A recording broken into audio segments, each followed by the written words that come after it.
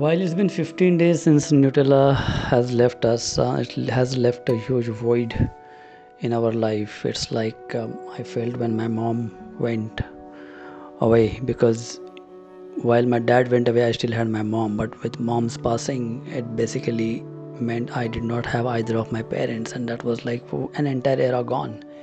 And that's how I felt with Nutella going, because when one by one we lost each of our guinea pigs, at least we had the remaining ones with us. But with Nutella saying goodbye 15 days back, it's that room is vacant, empty, no one there in that room, and when the lights are not on. And by habit, I think every time I used to go there, I used to call her out. And after she passed away, the next day when I went there, I almost called her out and realized that she is not there.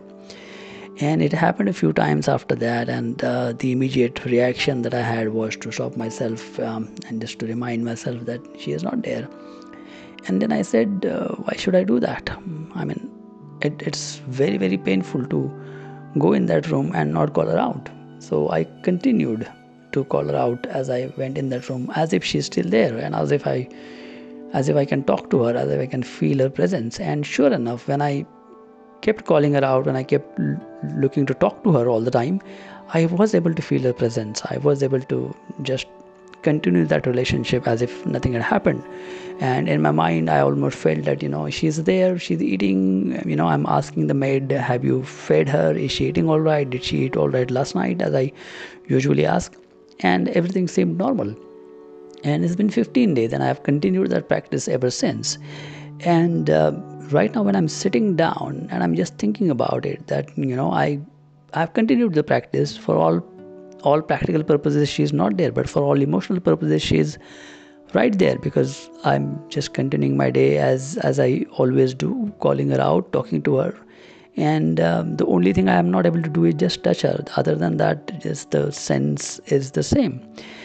And when I sit down, I'm thinking that that entire emotion of talking to her is just an emotion. And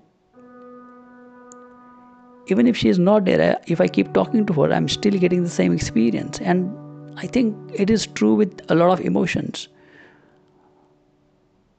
When you meet a loved one, it gives rise to a certain emotion, and we feel good about it. But what we actually feel good about is the actual emotion that we feel good about, and not really seeing that loved one. The difference is very subtle but very important. When you see a loved one, you meet that person, you spend time with that person, you feel good. And it's that feeling of feeling good is what you enjoy, not exactly meeting the loved one. So if that same feeling can be triggered by some other experience, you are happy. And when that loved one is gone, or you have not been able to meet that loved one for a long time, you are not able to experience that feeling, and that's what you miss.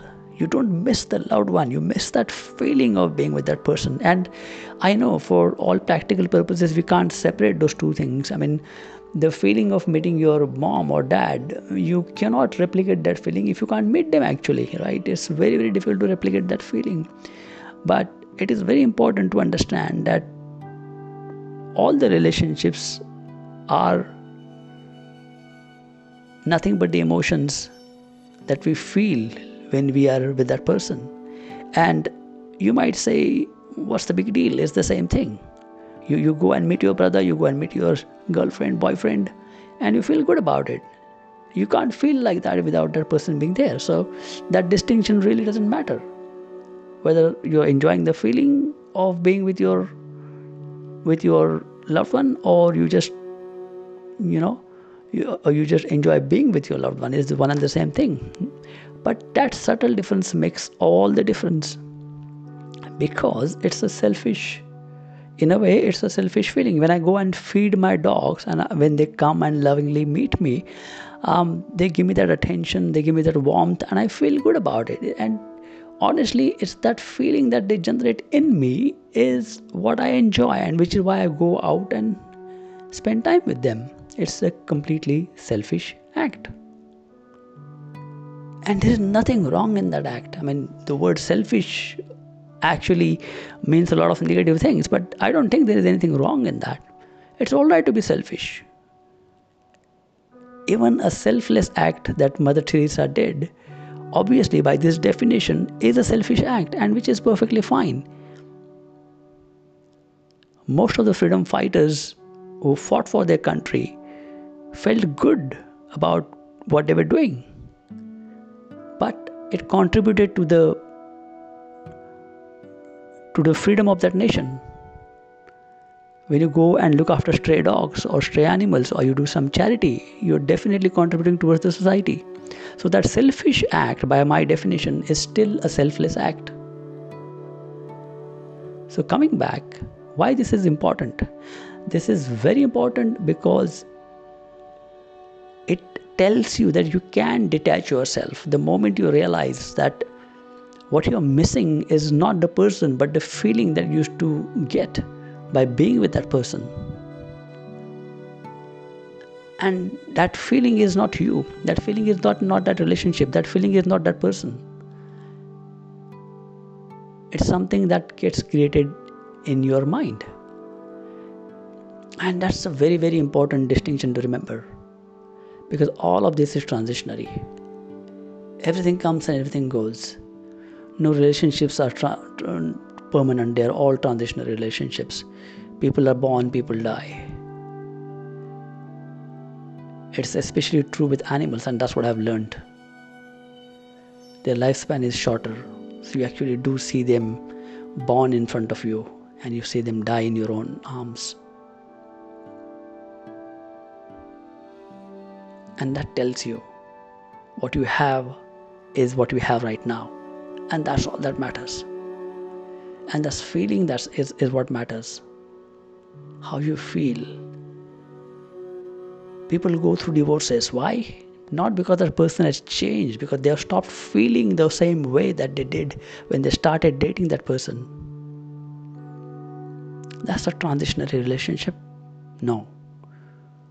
It's a transitionary feeling. And the moment we realize that, then it helps us realize that if it is just an emotion, then we can control it, we can create it, we can acknowledge it at the minimum. And it's just a matter of changing that reaction, it's just a matter of changing that emotion. And you can reinvent a dead relationship. You can heal yourself from the grief that you feel when a loved one goes away or passes on. This is possible when we start recognizing that an emotion is different from who we are. The emotion is different from the relationship in which we are. The emotion is different from the person we are with. I think that's quite critical.